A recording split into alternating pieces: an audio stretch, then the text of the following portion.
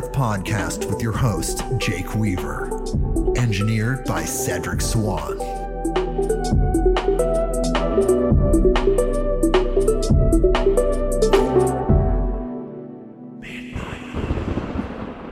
Hey everybody, we are back with another episode of Midnight on Earth. I'm your host, Jake Weaver, and we're here to bring you more knowledge, more lights, and more love. Today, again, we have an incredible guest. We have the best guests. There's so many great people out there in the world doing great work, and we have another one here. Yannick Silver is here. And he's going to talk about his recent book, The Cosmic Journal, The Cosmic Journey, Oracle, and really everything he's about. He's about a lot of different things. But first, before we talk to him, I need you to do something for me. Go to patreon.com/midnightonearth and check out our new Patreon page. Yes, it's true. We have a Patreon page, a place where you can go to support us directly. All of the money that is collected via Patreon enables the growth of this podcast. It helps it get out to more people around the world. And today, I'm excited to announce that we have reached 160 countries. It goes up and up and up. Eventually, we'll have reached the entire world. In order for me to do that, to get the messages of these guests out there more, to create a situation where I can devote even more of my life to this incredible program and this information than I'm already doing, which is over the top. So I need your help. I need your support. So that is what Patreon is for. Go there, become a patron of this podcast. There's going to be exclusive content. There's tiers of support. You can choose a tier that suits you. And again, just know that that support is what I need in order to expand this thing, to make it bigger, to help me, help you and the world, because we're all one. So let's help each other. Go there, patreon.com/Midnight on Earth. And when you're done with that, follow me on Instagram at midnight_on_earth. That is the address. You can follow us there. Spotify, Apple Podcasts, Google Podcasts, wherever you go to get your podcast, click that button that connects us. So when incredible people like Yannick come on, the technology expresses itself, and it's going to be amazing. You'll get a notification. And most importantly, tell a friend. Tell someone that you know that loves these type of podcasts. You know them. They're your coworkers, your friends, your family. Bring them here, midnightonearth.com. Okay, so before we can talk to Yannick, we have to read his bio. So here we go. Yannick Silver has been called a cosmic catalyst, a maverick mischief maker, and a galactic goofball. He redefines how business is played in the 21st century at the intersection of more profits, more fun, and more impact. Yannick is the creator of the Cosmic Journal, author of Evolved Enterprise, and the founder of Maverick 1000, a global network of top entrepreneurs and visionary entrepreneurs making a serious difference in the world without taking themselves too seriously. In fact, it's not unusual to find him dressed as a lemur, a showgirl, or even in matching mermaid tails with Sir Richard Branson. This group periodically assembles for breakthrough retreats, rejuvenating experiences, and impact opportunities, and to date raising over $3 million with participating icons such as Sir Richard Branson, Sarah Blakely, Tony Hawk, Chris Blackwell, John Paul Dioria, Russell Simmons, Tim Ferriss, and many others. Yannick served on the Constellation board for Virgin Unites, the entrepreneurial foundation of the Virgin Group and Branson family. And his lifetime goal is to connect visionary leaders and game changers to catalyze business models and new ideas for solving 100 of the world's most impactful issues by the year 2100. Big ideas. This guy has big ideas. It's amazing. He calls Potomac, Maryland home with his wife, Missy, and his two mini Maverick adventures in the making, Zach and Zoe. And undaunted, his love of doodling still continues to this day. And he's here with us now. Hello, Yannick. How are you, my friend? Hey, Jake. What's up? I'm glad we got that primer on your life. That's amazing. That bio was monstrous. I think we got the long version. So there's a much shorter version too. But. That's okay. We want to tell people who you are. Dennis McKenna did the same thing. He said the exact same thing. And the thing is that people want to know about you. They want to know what you've done and what you think and what your life's about and your recent book. So let's just start at the beginning. Okay. Tell me how you became this conscious entrepreneur. Because you seem like you understand a lot of these higher knowledge concepts, and yet you're working them into the business world. Not that that's not a higher place in itself, but it is a little more in the third dimension. How are you doing this? Yeah. Let's talk about this. Well, I mean, I actually think that business can be the greatest lever for making a difference in the world. And all of that is about how do we bring higher consciousness to it.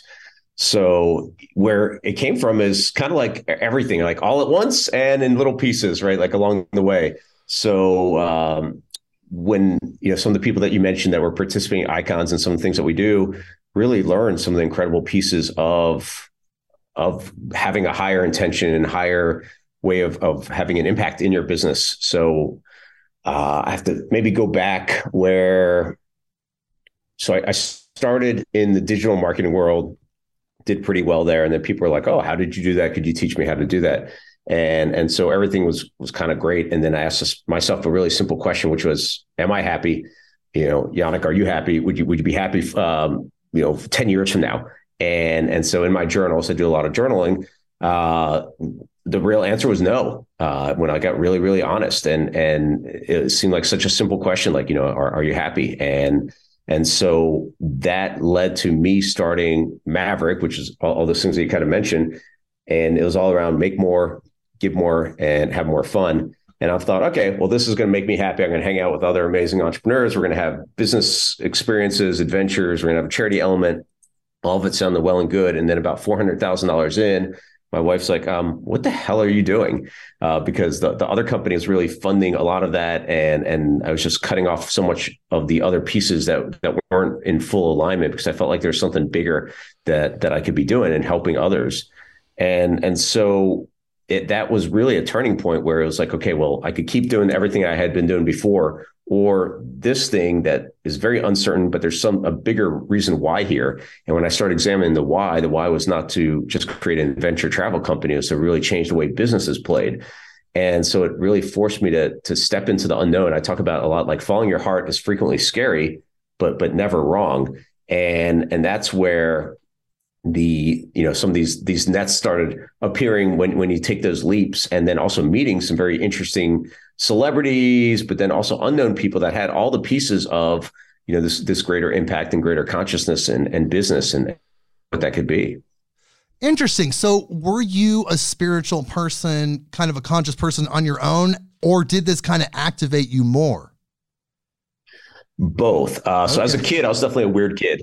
I loved, I was really interested as a, I don't know, a young teenager, maybe 12, 13 I was into Stonehenge and the pyramids, and I was into UFOs and just anything like parapsychology. I was just intrigued by everything. I'm like, this is fascinating. And then I kind of put it away for a long time. And then when I got to that spot where everything I had known before, been pretty successful. And then this was the only thing that wasn't working. And I was like, okay, well, what is going on? It really forced me to go back to almost like bedrock. And so I'd been studying, as again, a weird kid. I worked for my dad's business since I was about 14, telemarketing. At 16, I got a car if I went out and cold called, and our clients were doctors. I'm this little 16-year-old punk calling on 56-year-old doctors. And it was an incredible learning experience, but I also realized that it really sucked to cold call. And one of my doctor clients who I sold an entire surgery center to, he gave me a tape that really kind of turned my eyes onto a new way of marketing, where you could actually write a letter and have people raise their hands and be like, oh yeah, I'm interested. And it's a whole direct response, learning about how to do that. And I was just fascinated by it. And then at the same time, I got into like Earl Nightingale and Jim Rohn and some of these other just legends. I don't know, just touchstones. Yeah, legends for sure. Where I'd have all these tapes across the bottom of my passenger seat. My buddies, my hockey buddies, would get in the car and be like, "Dude, what is this?" I'm like, you won't like this." and I learned from Earl Nightingale, where it's like, well, so many things. One was, if you want to become an expert in anything, you read for 1 hour a day for 3 years, or become a world expert by doing that for 5 years. And so for me, with that whole marketing and copywriting, I was like just fascinated by it. I'm like, okay, well, what happens if I did it for 2 hours a day or 3 hours a day? But I was also just immersing myself in this transformative personal growth. So then when things weren't quite working, it literally was bedrock of like, okay, what have I learned from 20, 25, 30 years of this stuff? And what is it? And so it literally went back to some of those spiritual principles. I remember, and like, I love synchronicities. I love magic when it shows up, because it really kind of points you into the right direction. And so when I was in this in-between kind of stumbling phase about, okay, what am I doing with this company? I remember, so my wife is very, very afraid of any kind of bugs. And so when I go off somewhere, maybe playing adult hockey or whatever, I come home late at night. I remember one night she's like, you need to take care of this one bug. And it was underneath a book. And she's like, I placed it there so the bug doesn't move. And it was a book called The Great Work of Your Life by a guy named Stephen Cope. And so, when books appear like that, you pay attention. And I had bought it, or someone gave it to me. I can't remember. And I'm like, oh, this is really interesting. And it takes apart the Bhagavad Gita, which is one of our, most incredible spiritual texts, and then applies it to people's lives, like Nelson Mandela or Susan B. Anthony or others that are famous, but then also not so famous people, regular people, when they found their true dharma and how they've really just exploded into what they're meant to be doing. And so I read this book and I'm like, okay, well, this is really where I am in this inflection point. And so all these different things really helped bring about, I don't know, I guess a spiritual renaissance in a way, and then applying it to business. Well, it needs to happen, because these things like business are foundational functions of the human experience. They've been with us since we've been trading. I mean, the business concept, creating entities to distribute or create a service or some kind of situation, it's ingrained almost in our DNA. I mean, the market itself, you could say there's a sacredness to markets because of the energy that's behind it. Yeah, there is definitely a sacredness to it when it's done with greater intention, with real purpose, with real just mission and impact built into it. And so that's, the book that I wrote based on these pieces that came to me was The Evolved Enterprise. And actually it's been about 6 years now since I put it out. And in there's an entire framework and process, but it starts with you. So all that work that I was doing was actually like, you have to evolve, and that's a never ending cycle really, but you have to get really deep into, who you are. A lot of times, so me as an entrepreneur, I was successful with what I did, but it wasn't completely fully fulfilling. That was that question, right? Am I happy with what I'm doing? Would I be happy if I was doing it 10 years from now? Right. And when you really start examining that, it takes courage to look at, okay, even especially if you're successful, because outside looking in, everything looks great. And you're like, okay, well, what am I, really meant to be doing? I talk about connecting your head, which is your business side, along with your heart, which is your impact that you want to make in the world, and then your higher purpose. Like, how do we align all of it? Like, higher purpose is like, why are we here? What did you volunteer for? What's the real reason that you showed up? And how do we align all of it? And so that's sort of that evolutionary work, and that requires deep introspection as well, and reflection. So shadow work, any kind of deep work to really find out who you are. And then from that comes the real enterprise, this evolved enterprise that you want to grow or tweak or evolve with what you're already doing. And so that comes the next layer out is this cause, like why. So, so when I was kind of going sideways with Maverick, I had to tap into that why. And the why, again, wasn't to build an adventure travel company, but it was to change the way business is played. And actually, one of my favorite questions during this period was, I asked my 111-year-old self, I said, okay, what do I need to know? And I use my non-dominant hand. So I use my left hand to write. And the answer was light 1,000 suns who each have the potential to light another 1,000 suns. And that became the overall greater mission of what we were doing. It changed really everything of what we were doing with Maverick to more of this evolutionary growth. So originally it was a $, a happy face, and a heart, all interconnected. And then we changed it to a tree to really represent growth. So that evolutionary and transformative growth and the business growth, and then the heart and the happy face all remain the same. So the essence was the same, but it was just a little tweak that was really needed to get us into that right spot. And so that's the cause. And the cause comes from, like, what do you want to see in the world? Like, maybe what is a wrong that you want to right, or what is the thing that you care the most about, or what do your customers or clients, what do they care the most about? And that's that cause, that deep why.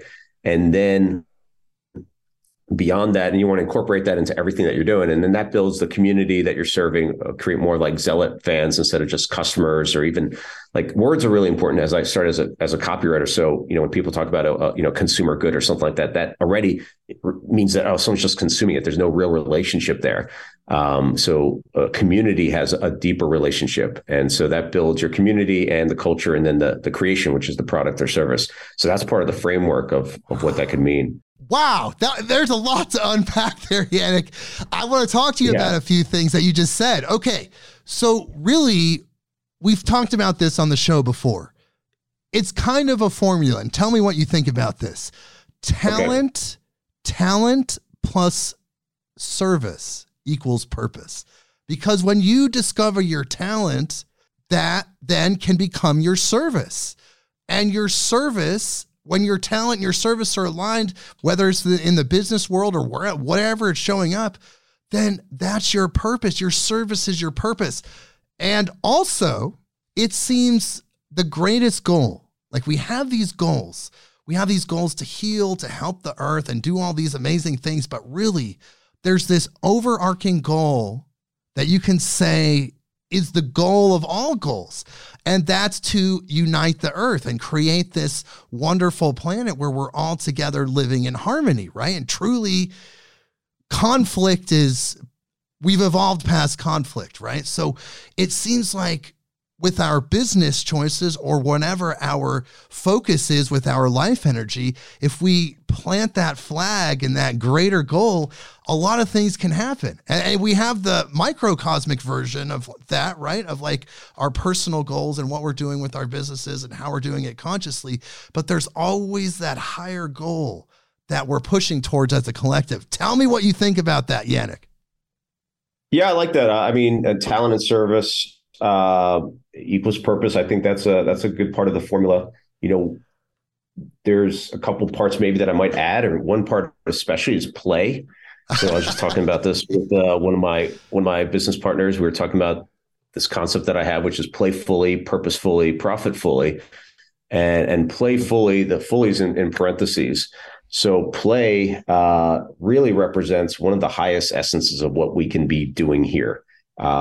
So to me, talent represents that in a way, like when we're doing something that is really engaging and it's really meant for us, it's our unique genius. It feels like play. So it's not just like play, like I'm going to go play, I don't know, hockey or volleyball or whatever, sure, but play like fully utilizing who you are and your talent and unique expression of who you are, and then applying it into greater service for the world. That is, to me, play fully, which then creates this purpose fully, and then profit fully as a byproduct. So, every time I've done a lot with entrepreneurs at all levels, and we talk about value creation. So one of the very first things I wrote in my journal, I don't know, 30 years ago was, I am enriched fully by providing 10x to 100x in value to anyone that I serve, or something like that. So it's about value creation and that 10x to 100x. So that's that service aspect.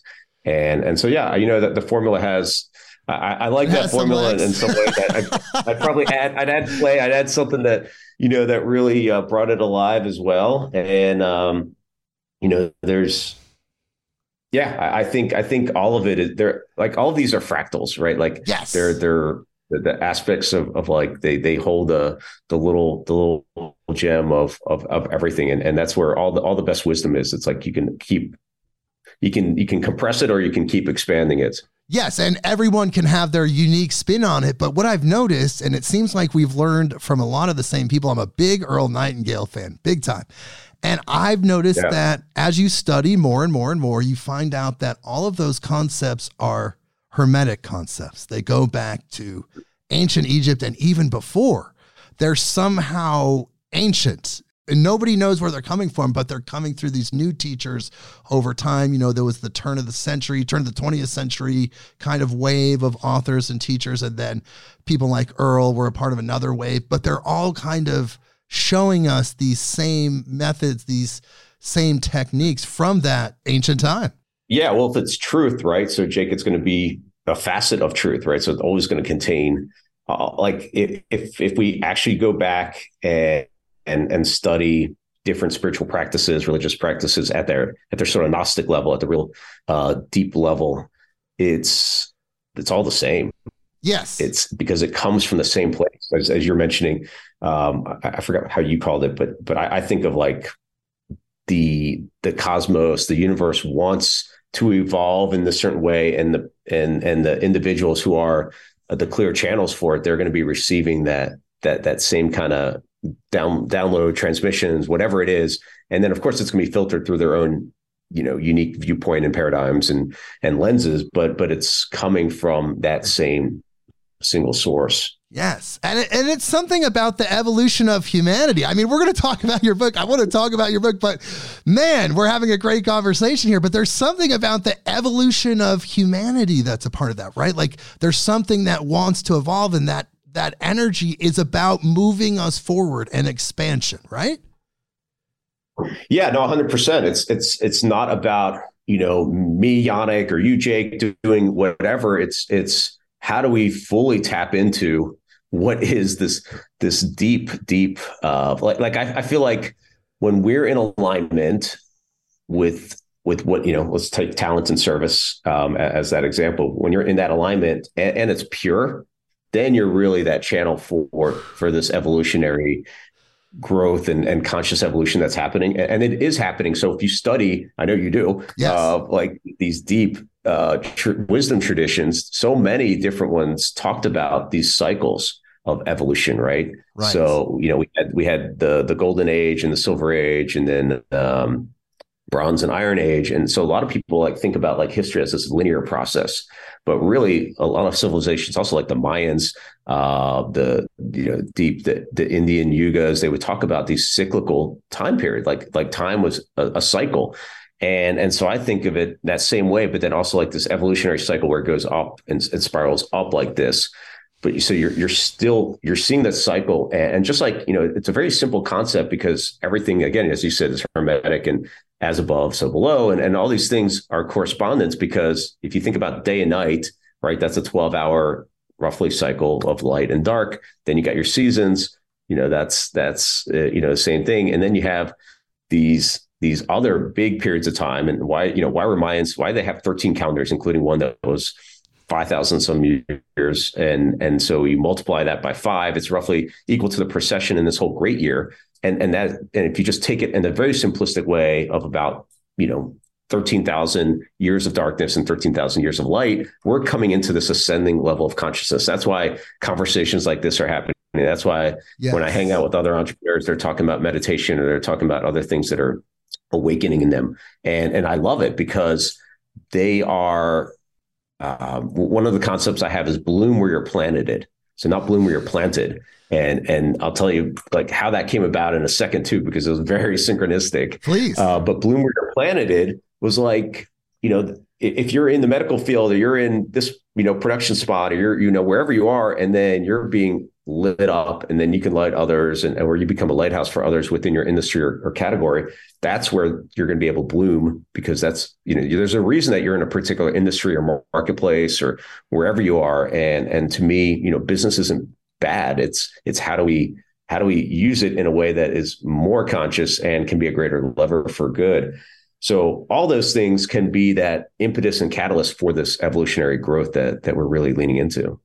Yes. And like we were saying earlier, it's part of the human experience. It's foundational how we interact and transact with each other. We just have to dial it in more, just like all the other functional aspects of the human experience where there's unconsciousness. There's a need for some of those things, but we just have to dial it in more. We have to tighten it up and make it a higher frequency experience, just all around. That's all.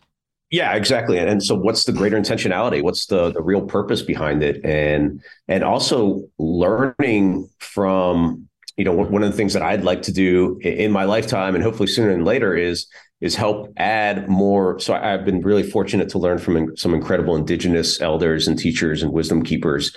And so a lot, we'll talk about the hoop of life, which is every creature, being, everything has a place on that hoop of life, right? Humans only have one spot on the hoop of life. It's not the end all. It's everything. The ant, the water, the ocean, all that has a spot on this hoop of life.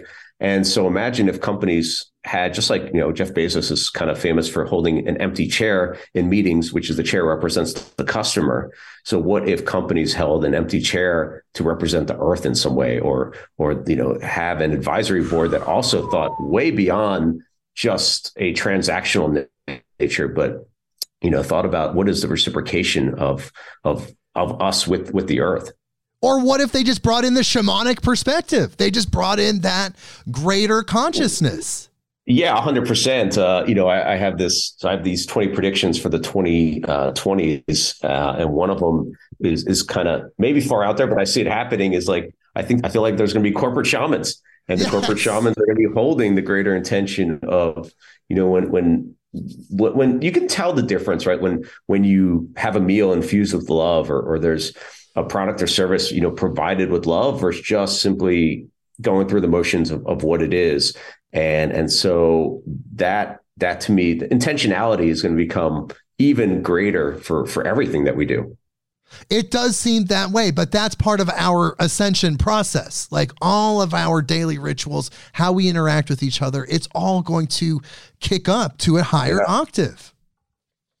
Yeah, absolutely. And that's fun. And we're in this really, really interesting time period where it's all shaking up and seeing who's going to, there's I think an aspect that wants to hold on to control really, really tightly and continues to grasp it even tighter. And then there's another aspect, which is just naturally in alignment with this evolutionary flow that wants to happen, which is decentralization and cooperation and coordination. And you look at, I don't know, like everything from, like, let's say way back, a single cell organism to then a multi-cell organism to becoming, like, let's say an organ in the human body to then the human body itself, and then a human body as another organism of the earth, and so forth. And you just keep having this exponential growth in that way. And that's where we are. It's like that's the natural progression of things, and that it can't be stopped. No, it's unstoppable because it's happening in a way that's bigger than just the earth. The universe itself, our galaxy, it's all evolving. There's a magnetism that's pulling us all forward that's truly beyond human consciousness. But in our talk, I want to help people, spiritual people, feel like and understand money is okay. Because as we get into a higher frequency existence, guess what? We're still going to use currency. We're still going to use methods of transactions that are mediums between two people or organizations and a person, things like that. So many new age spiritual people, metaphysical people have this aversion to the energy of money. Now, I know that me and you are past that, but how can we, in a very bare bones sense, help people understand that money's just neutral energy and it actually is spiritual and sacred in its own way? Well, I'll back up and kind of, share about myself, which is interesting, right? Because like you said, we're over that. So as I said, at the very beginning of my journal, in my beginning of my sort of entrepreneurial journey, I wrote, I get rich by enriching others 10x to 100x of what they pay me in return. So to me, the value, that was always the lever, that was the touchstone, 10x to 100x in value. And so if you think in value, that's a tremendous way of thinking about it. And then I went through this period where things were just going kind of sideways. And it was really odd because I had built 7 or 8 different projects, all hit the 7-figure mark in sales without really much effort aside, just, intuitively deciding what I was going to do next. And then this project that I was so passionate about, that I felt was like, one of the ultimate expressions of who I wasn't working. And that's why it really forced me to look deeper into, again, that why. And when you start aligning that why, then things opened up even more. And so money is, you can start researching money and currency, and there's a lot of interesting aspects of it.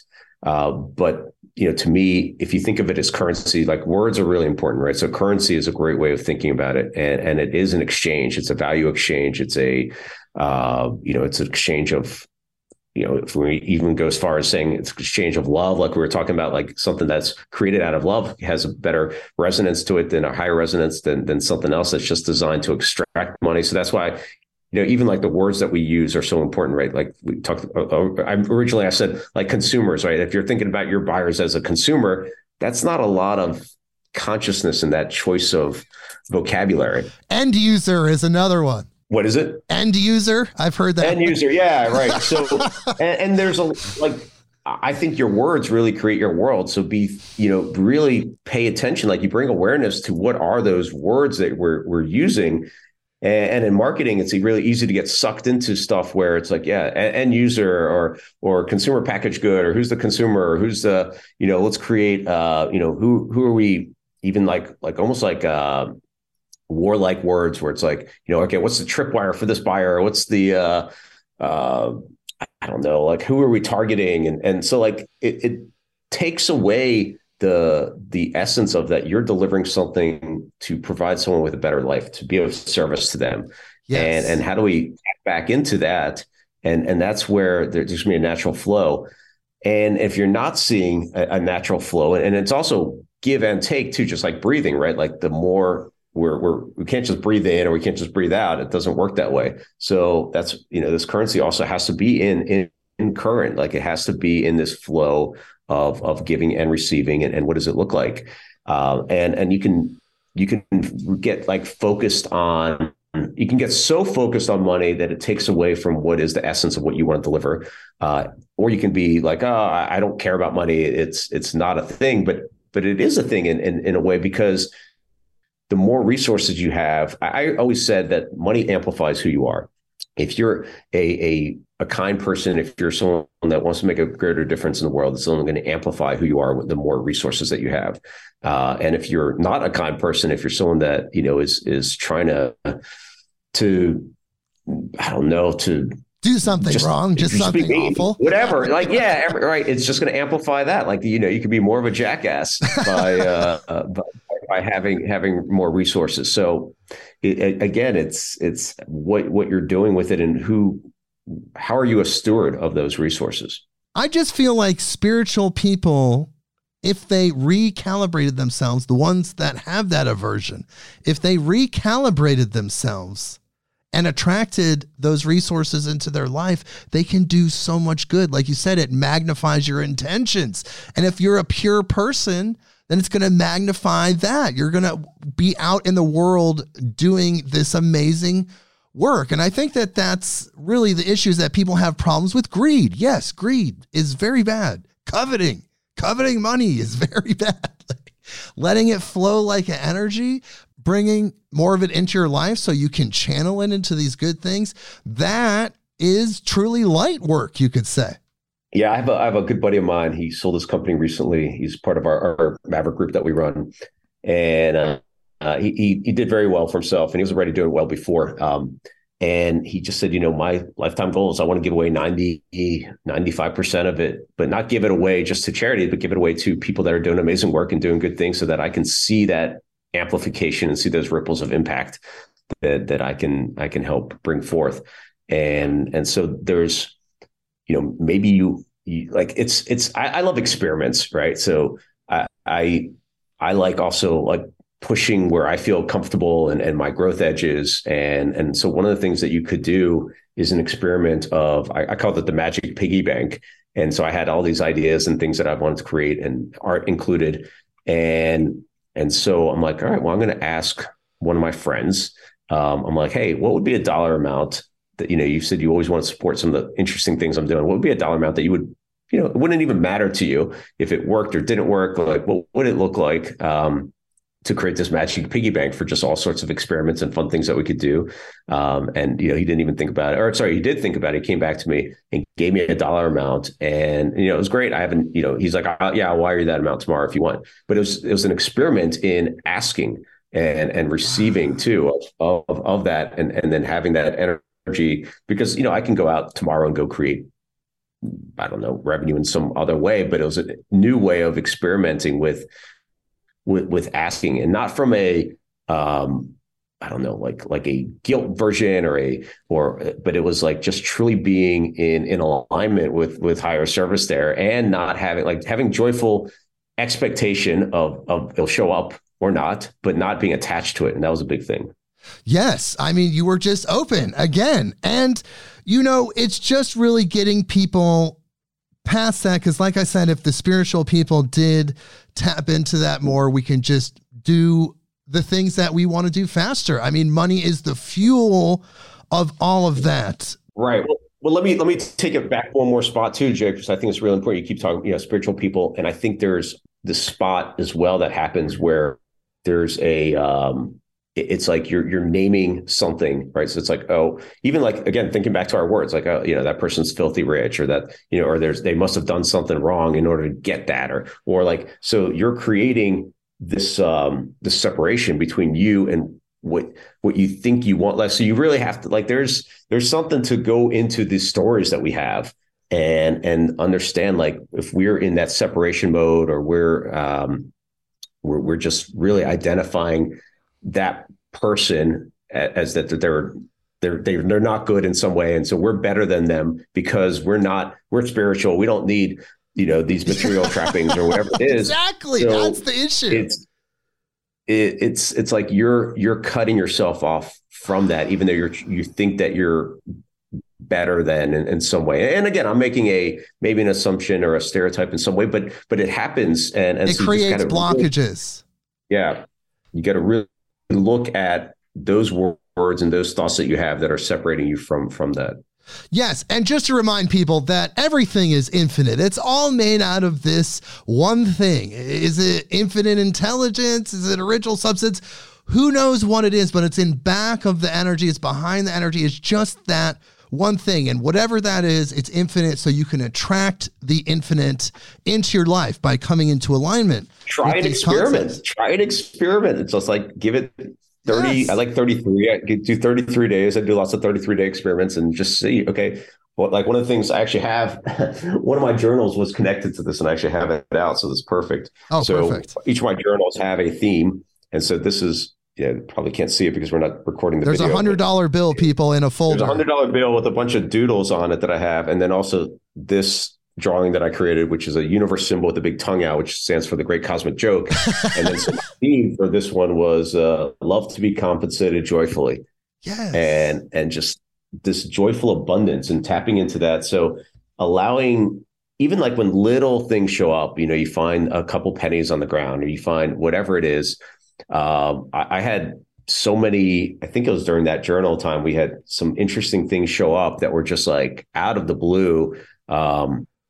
I won't tell you all of them because they sound almost too unbelievable, but I will tell you one that was really fun. Okay. Which is, so we're at the beach, and it's my family and I at the beach, and we're at our friend's place. And so my car doesn't start, or my wife's car doesn't start. And we're like, all right, great. So I don't know why, but so we jump it with my friend's cables. And then we get to our place, and my wife, in her infinite knowledge, she's very smart. She's like, all right, well, we couldn't park it in the garage because someone, we might not be able to start it tomorrow morning. I'm like, whatever, it'll be fine. But so she's like, no, just park it on the street. And where we were is a bit of like a partyish town where the meters only start. So we parked in a meter spot, and the meters start at like 10 p.m. And I'm like, all right, well, I guess I have to go out and go, feed the meter for the night. So I go out there, and literally sitting next to my car, I see a $10 bill or a $20 bill. I'm like, oh, that's pretty good. And so I pick it up, and it's actually $260 sitting next to my car. I'm like, oh, that's okay, interesting. And I also make a note of things that show up that are out of the ordinary, because usually there's some sort of synchronicity to it. So I pick it up, tell my wife, she's like, oh, that's pretty cool. So the next morning, of course, she was right. It didn't start again. And I call the local gas station, and they come over and give me a quick jump again. I go to the gas station or the service station and go get my car fixed up, and they actually have a battery there. It worked out well. I just walked around, meditated for a little bit, and then came back to go get my car repaired. And she's like, so the woman at the front counter, I'm like, okay, well, how much is it? And she gives me the bill, and I hand her the credit card. She's like, oh yeah, do you have any cash? Our credit card machine's not working. I'm like, well, actually I do. And I hand her, $260 plus whatever I had. And the bill was $261. Oh my So it was like God. this perfect, like it was literally exactly perfect. And so there's like another synchronicity it ties into, which is this number 260 kept showing up in different factors, because I was actually in study with this Mayan elder, and 260 is the number of the Tzolk'in. So it was just like another sort of like, I call these like winks from the universe, or like big time nudges. Well, speaking of synchronicity, I mean, we just had the director for the Foundation for the Law of Time taking over Jose Arguelles' work about synchronicity just last week. And we were talking about the 13 moon calendar and a lot of the things that you're talking about right now. So we found that the synchronicity, the synchronizing of everything, that's the true timeline. And the artificial time creates those charged synchronistic experiences. But you had those when you were creating this wonderful journal, right? These are some of the magical things that were happening. Tell me about the Cosmic Journal. How did this start? What was your motivation for creating this? Yeah, my motivation was really to create something for myself. So I saw, and I wish I could give credit to the person, but you'll find that it's called this 100-day experiment or art challenge. And it was kind of all over the internet. It happens a couple times a year. And I'm like, all right, 100 days of art. That sounds interesting and difficult because I travel around a lot. And I'm like, okay, well, but what would it look like? And I use my journal to kind of go through my thoughts as well. So in my journal, I'm like, well, what would it look like if I did this experiment for a long time period? And then I decided, well, I'm going to do it for 108 days. Obviously in the wisdom traditions, 108 is a much more meaningful number. And so what I did was I decided I'm gonna do it. And I have no idea what it's going to turn into. I just knew it was going to be one page, a journal page every single day, whatever flowed through me, whatever came forth, or I'd go back through years of journals and find stuff that I thought was interesting and redo them in some way. And it became the best part of my day when I get to that little check mark that I would get. Literally, it could be 1 o'clock in the morning, 3 o'clock in the morning, whenever it was, wherever I was.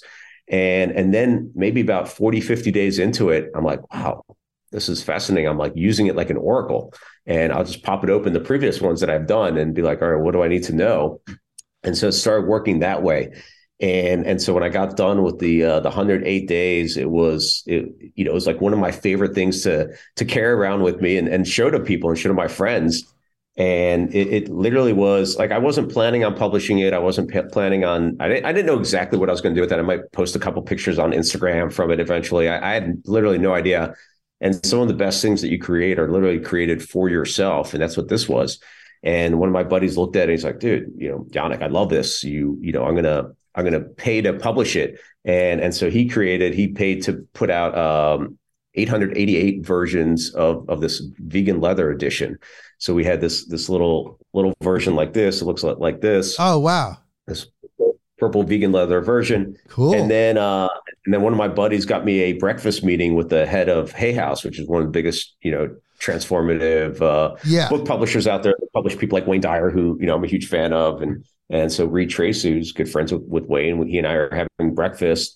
And I show him this thing, and he's like, "Oh my God, I've never seen anything quite like this." And so they fast forwarded a contract for the journal and for this deck of cards that I have, that Cosmic Journey Oracle.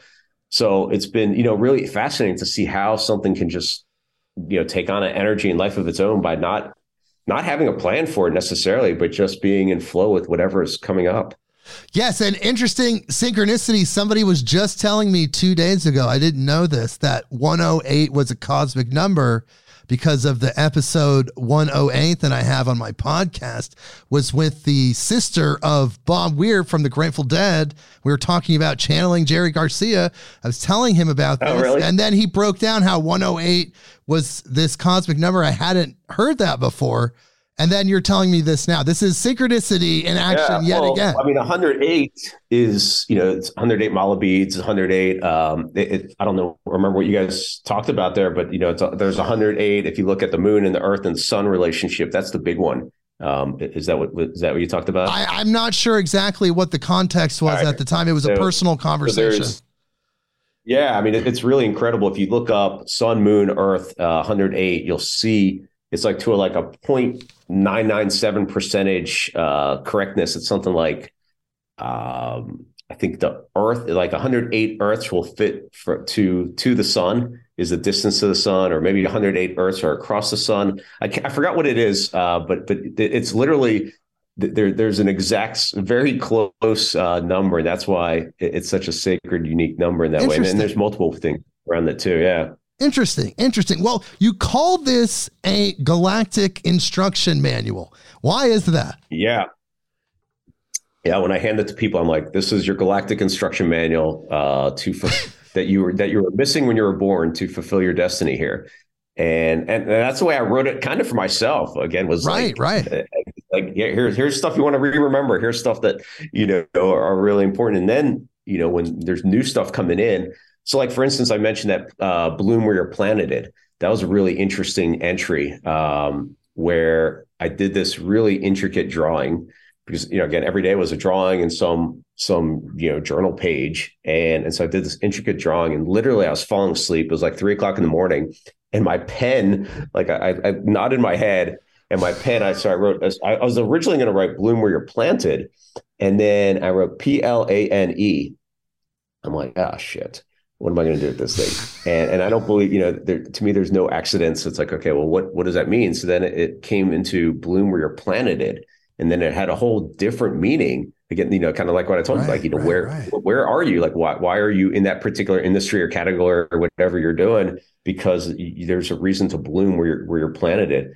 And so that entry really changed. And then there's other things in there that were just meaningful like that. Were just, I was deciding I might do part of it. And then like the labyrinth one is really one of my favorites. And that one needs a visual. Maybe in the show notes, we can link to a visual of it. Sure. Or we'll post it on the main page. There you go. Yeah. It's a really good one. Let me find it in the journal, but just as a good example of this, again, these just being in flow and synchronicity. Maybe if you find it first, let me know what page it is. I don't have all the page numbers. 53? Is it 53? Yeah, that sounds. No, that's a spiral. Hold on. All right, page 93. So it looks like this. Oh, okay. Here we go. Yes. Yeah. Okay. So originally, it took me a long time to draw that labyrinth, and then originally I was just going to say you don't need to see the full path, just the next step. ... And I was going to be done. And then I'm like, I like follow my intuition, and my intuitive hit was like, all right, I'm just going to keep going and see what shows up. And so it says you don't need to see the full path, just the next step. And then the next one and the next one will open to you. Each step moves you closer to your center, even if you feel upside down and turn around. And at that point, the words are literally upside down from the center point and turned around. Maybe you feel like you're walking in circles further away from your goal. And this is on the outer edge of the labyrinth. Keep moving, keep going, one step forward, one step onwards until you see the next turn, which is on another turn in this labyrinth. The next twist in the road, the closer you get, you will be tested at the threshold. It's all within sight, and that's like really close to the center of the labyrinth, until you shift again. This time you come home again to yourself fully. So like that just like came through, and it was amazing where the words were like literally in the right spot according to where you are in the labyrinth. So you really got to see the visual of this, but it's pretty powerful. We're going to post it right on the main page, people, right on midnightonearth.com. It's going to be right up front. You're going to see it and you'll know exactly what we're talking about. You look at it on your phone while we're talking. So that kind of things, are just magical. And again, it just continued. Like people would be like, "Oh my God, this is amazing!" I cried when I opened up to the right page that I needed at that time. Or the cards too have been really magical. So I feel like this would be a good spot, Jake. If you're up for it, why don't we? Your choice, maybe a card or a page out of the journal. So let's use. Let's do a card. Let's do a card. I have my set right here. So either I'm drawing or you drawing. You tell me. You know what? You draw. Why don't you shuffle them up and you draw a card, and then we'll use that as part of our next conversation. And people, Yannick blessed me with the gift of his book and the Cosmic Journey Oracle. It's one of the benefits of being a podcast. You meet incredible people, and occasionally you get gifts. It's awesome. Okay, so let's see. All right. Okay, so. There are no wrong turns. Oh my God. Oh, there you go. Wow. What number is that? 27. 27. All right. Well, that definitely falls into, what we've been talking about. And so let me read you the card. Okay. And so it says, there are no wrong turns. What if you couldn't make a wrong decision, wrong move, or wrong turn? How much pressure would that eliminate from your life? All roads lead to the exact same place of perfect perfection, just arriving via different routes. You come here with your cosmic assignment that keeps knocking over and over again. So don't worry, you won't miss it. We always want to be certain of our path, but life doesn't work like that. Sometimes you're almost there, and sometimes it feels like a long road ahead. It's only by embracing the ambiguity that you can create the surety you seek. So then there's a cosmic catalyst, which is a prompt, and then there's a cosmic checkbox, which is an action item. So I'll tell you that the prompt first, which is, what mistakes or wrong turns have I made that ultimately ended up benefiting me? So what mistakes or wrong turns have I made that ultimately ended up benefiting me? So I would give this as homework for anyone listening. This is a great little journal prompt for you for tonight or tomorrow. And I always journal by usually meditating first, or just even taking like 3 deep breaths together. So let's play this out together here, Jake. Okay. Yes, sir. Let's do 3. We'll do 3 breaths together. You take just big 3 breaths in from your belly all the way up. And just let go. Help clear your mind a little bit. One more big breath in.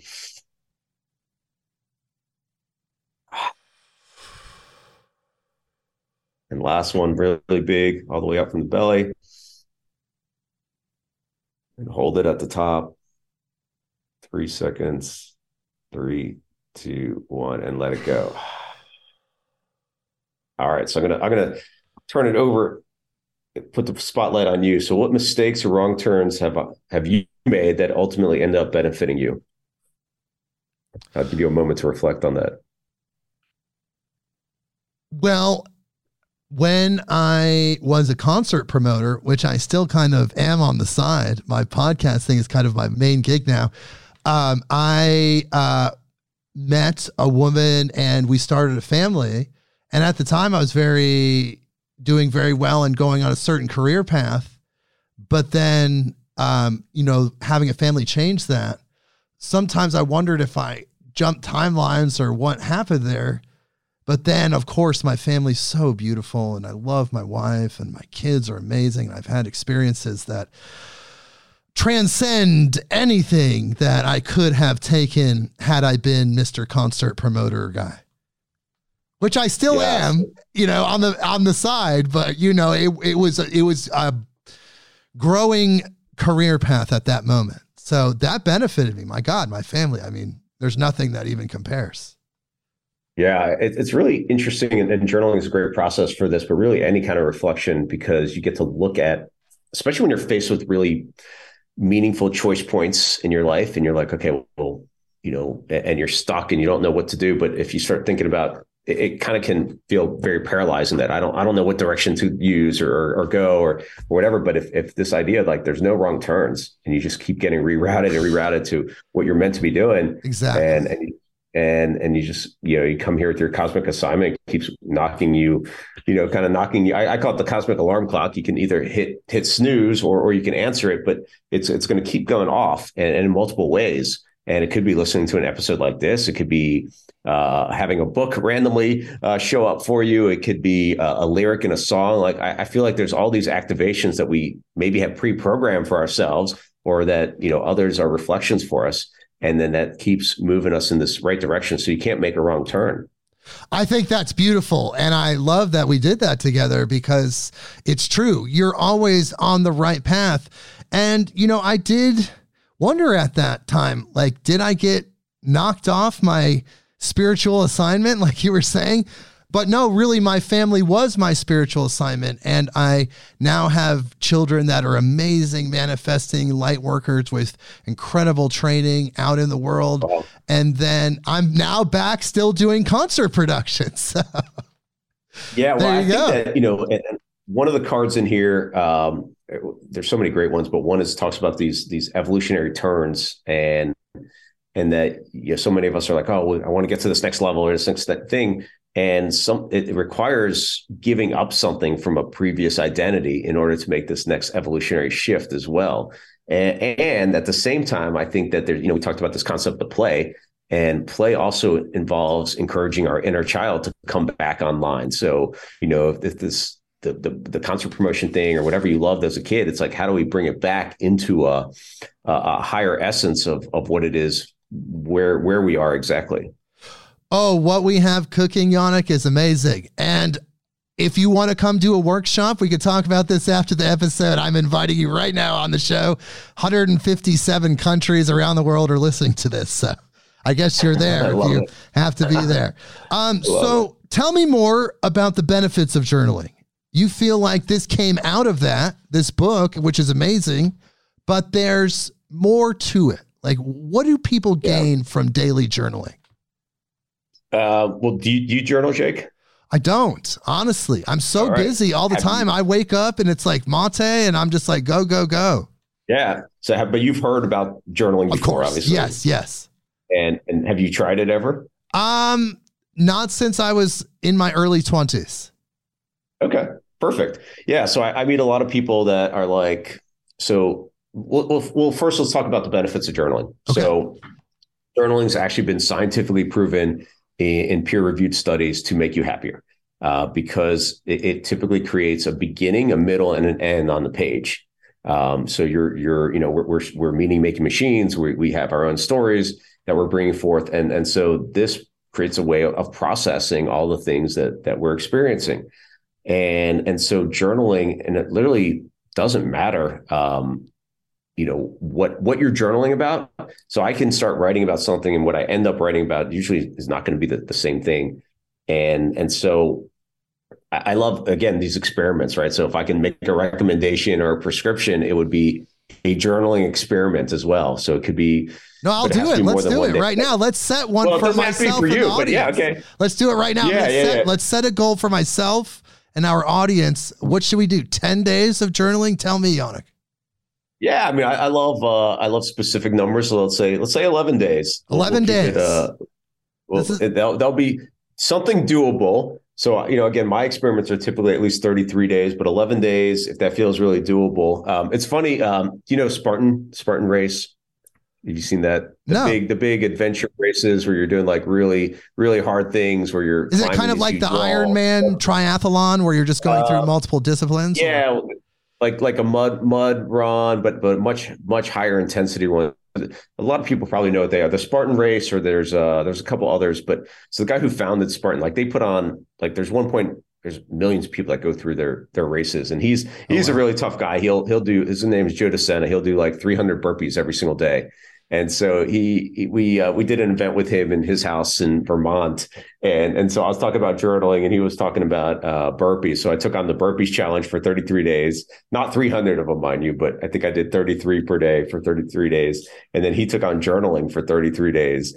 And he's like texting me, he's like, dude, this is freaking hard. He's like, feelings, and he's like, this is really hard. But he got through it, and I give him credit for it. So, we'll do 11 days. Okay. So 11 days. And then to make this work, like you want to make sure that you succeed, right? Like we want to make it as easy as possible. So a lot of people get really frustrated because they're like, oh, I need to journal for an hour or, a half hour every single day. Like make it the least, like the minimal sort of win for yourself. So, even like 10 minutes works.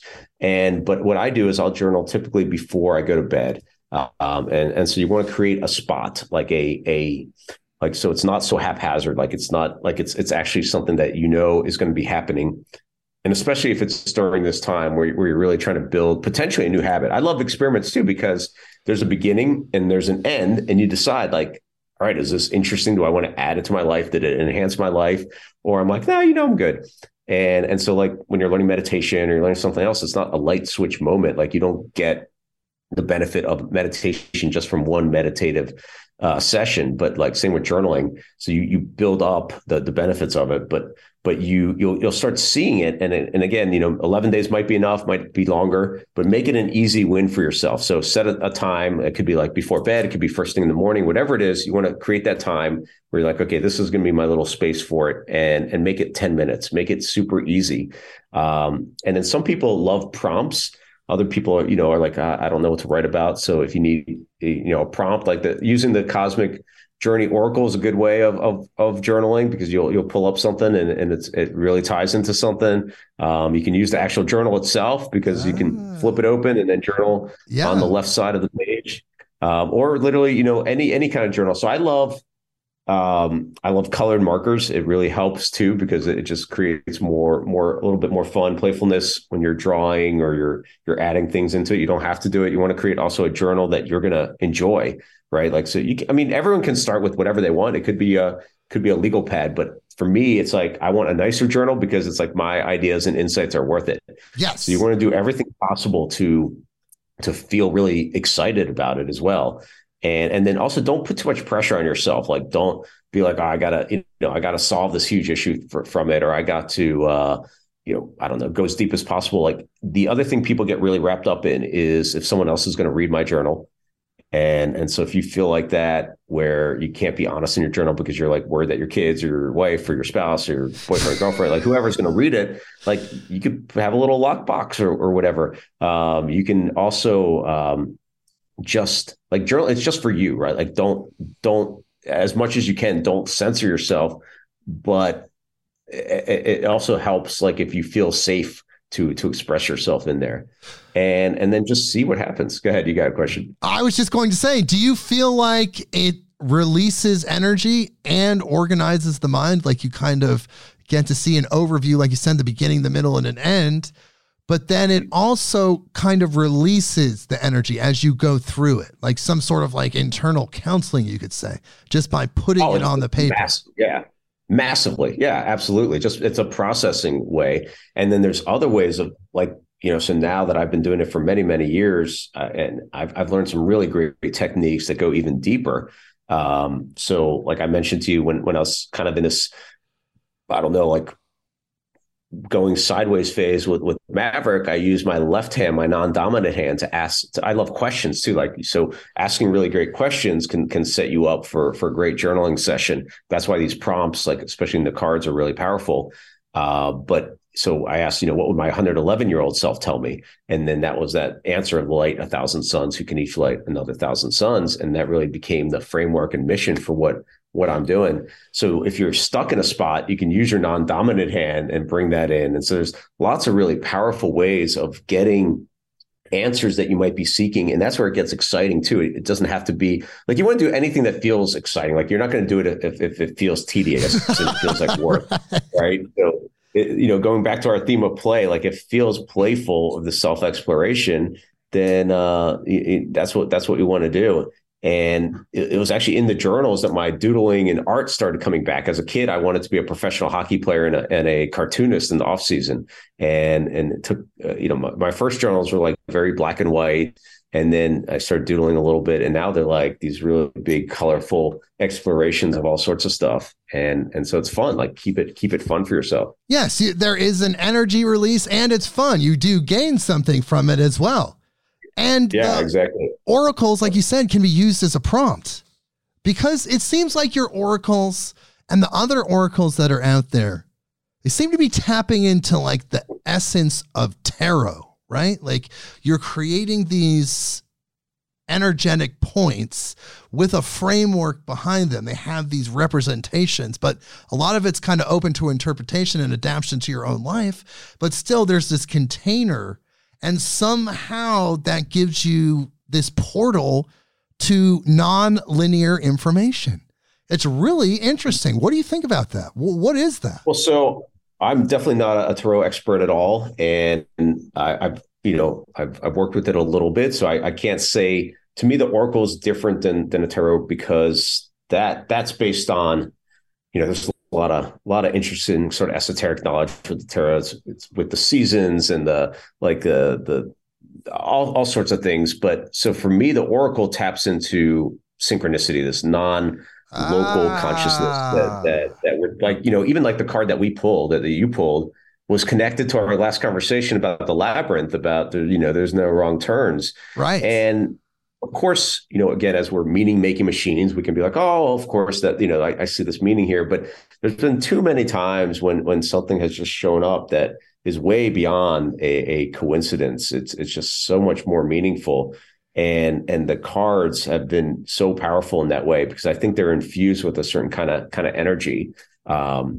Because I would say that, yes, my name is on here as the creator, but I didn't create them. Like it feels like it came through me in some way. And that's why every time I work with them, like I eat my own dog food. If I have, something I'm continuing to play with and work with and wrestle with, I'm going to use my cards as well. And it's just really, really powerful. Wow. Well, I mean, it is channeled. Like you said, you feel like you channeled it, but you did kind of charge it with love. You charged it with really good intentions. Like you wanted it to heal people. So there is a little bit of your signature in there. Oh yeah, no, there's definitely, like we talked about, like the universe has this pure energy and source coming through, and then each individual entity of this universal consciousness has their own paradigms and lenses and views and beliefs. They're all shaping it, and that's where it gets interesting. Tying it back like a hoop. Well, we've had a wonderful conversation. There's so much that we can talk about. You're bringing consciousness into business. You're helping people with this wonderful oracle in this journal. But what are some other things before we go and before I tell people about where to find you and everything? Tell our audience one thing that you really want them to focus on, not just the 11-day challenge that we gave people for journaling, but just something bigger. Yeah. You know what? Let's go into the journal and see what is the bigger message. So I'm gonna pull up something here. Let's see. All right, this is a good one. So it says, "Are you wearing purple glasses?" So I use the purple one, so I don't know what page it would be in your journal. Okay. But so it says, "Are you wearing purple glasses?" And that's what I ask my kids. I want to explain how our judgments, filters, and preset attitude impact what we see and how we respond. I would ask my son Zach if one of his friends did what Zoe, his sister, did to him, would he react in the same way?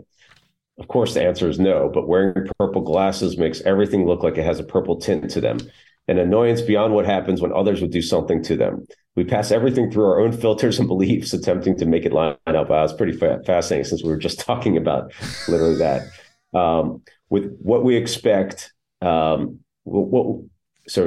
so we pass everything through our own filters and beliefs, attempting to make it line up with what we expect to see or have happen. Try changing someone's mind about a deeply held political or religious idea, and it won't happen. Everything that fits our worldview looks purple. But then I thought, why should purple glasses be about a bias that doesn't serve us? What if the colored purple lenses were about preconceived idea of a grand cosmic destiny unfolding before your eyes? Everything you see happening is actually happening for your highest evolutionary growth. Every meeting, book, resource, ally, and event is there for you. Every so-called obstacle or setback moves you more and more in alignment with your true path that is shown in purple. They're much better than rose-colored glasses. Purple reveals your cosmic blueprint unfolding perfectly purple. Purple is associated with supernatural energy in the cosmos because it is the closest visible wavelength of electromagnetic energy, a few steps from X-rays and gamma rays. Wow, that's pretty good. That was pretty epic. And for people that are about to get the Cosmic Journal, it's page 131. So when you do get that, you can find that page. And my God, talk about synchronicity. Yeah. Well, so like I said, I eat my own dog food, which is, you can see in my copy of the journal, the right-hand page is that page. And then the left-hand page is me actually journaling and doodling on what shows up for me. Well, that could be the revised edition. The second edition includes your own personal input.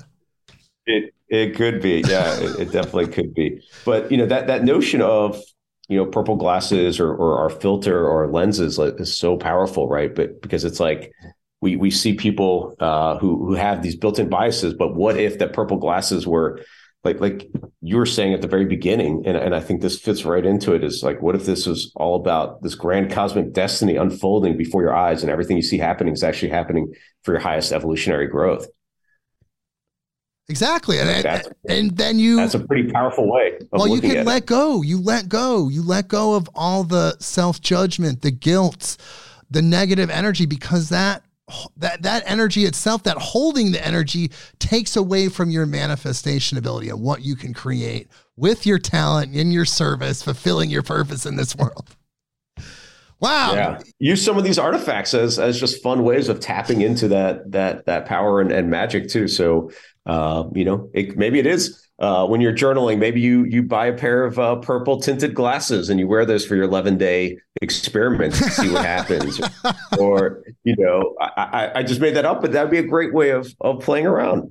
Yes, because we do kind of create the own parameters for our spiritual experience. We can design it ourselves. Yeah. We can rely on external input if we need to until we don't, or we can just design it ourselves. We have this perfect, beautiful relationship with that thing that's bigger than us, and it's going to communicate with you in the way that you design, if you design it and believe it. Yes. Yeah. Have you ever read this guy, Itzhak Bentov? He's kind of not as well known. No. He's got, you would really like it. He was like an inventor. He was also in the Israeli army, invented a bunch of interesting things, but he was an inventor, and he'd use meditation to then basically, look at what the universe is like. In one of his books, he talks about that, if you're an engineer, the universe is going to reveal to itself in the mechanicalistic aspects. If you're an artist, it's going to reveal itself in art. If you're a poet, it's going to reveal to it in poetry. So it's like allowing that awareness of how the universe can continue sort of talking to you is really, really powerful. And it's going to show up in all sorts of ways. Yes, and it can be very specific to your personality. That's the thing, because there's no true dissection from that source. So that source knows exactly who you are, what you like, and how you talk, and all of those things. And, if you keep track in your journal as one, possibility, you can start seeing things like that where it's sometimes years apart. There could be one layer of a synchronicity or a message, and then multiple years down the road, you're like, oh, wow, there's another layer of this that I just realized, or something else, because it's always like sort of unfolding in this perfect way. And you're, it's just, I don't know, it's magical. It's all inspiring. And it's just so much fun in that. Well, you say awe-inspiring too. We've had a guest on who talked about the power of awe. There was a lot of synchronicities in this episode, I'd have to say. You're a fantastic person. I really appreciate you being on. You've really enlightened us to a lot of different things. Yeah, thanks, Jake. I appreciate you, taking a random email and saying, "Hey, yeah, I'd like a journal." And then I read energy when I know, and I saw that right away. I was like, "Yes, of course." Like I felt it. It's our cosmic connection. It's because we're similar frequency human beings. I love Earl Nightingale. You talk about that. I'm sure we've studied some of the same prosperity teachers, and therefore we matched our frequency. Boom. And here we are talking to each other, enlightening people, a lot of people around the world. So here we are. So thank you for being. What shows up for me as you're talking about that, or intuitively kind of hits on that, is you mentioned Earl Nightingale. And so I love words and I love names, right? Like Earl Nightingale. Nightingale is this beautiful songbird. Yes. And Earl has very, for those who've never heard Earl, look him up on, I think there's some on Spotify too, and other places, but look him up because he has a very distinctive voice, this gravelly, beautiful voice. 1950s. It's not a songbird. Audio. It's not, yeah, exactly. And then, your last name, Weaver, I feel like, there's something there where you're weaving these strands of universal energy and these, I don't know, like if you talked about your exact mission, I bet it has something to do with weaving. That's all I do in my life is network and bring people together on so many different levels. That's always what I've done my entire life. Yeah. And then you think about silver, the metaphysical spiritual metal. I mean, it's a powerful metal and it transmits spiritual energy. So here we go. Yeah. I like that. Well, let me tell people where to find you. YanikSilver.com. That's right away, Yanik Silver, and you spell that YANIKSILVER, YanikSilver.com. You can also check out Maverick1000.com, and that talks about some of the things that we touched on in this episode, some of the journeys he's taken with other people, kind of evolving things in the business world, which is where evolvedenterprise.com comes into play, because you can find out about the book Evolved Enterprise, which again touches on some of the things we talked about at the beginning of the episode. And the journal, the Cosmic Journal, that's available on Amazon and wherever actually you can get books for purchase. It's available. And then the Cosmic Journey Oracle deck, that is actually just like a companion piece. I highly recommend just getting both of them. And then you have the full spectrum of this information. But you get the Oracle deck and you create a situation where you're journaling based on that, or you're pulling these things out to help heal yourselves or whoever you share it with that gains from it. And of course, let's do that 11-day challenge, people. This episode debuts Thursday, February 16th, and we're going to start an 11-day challenge.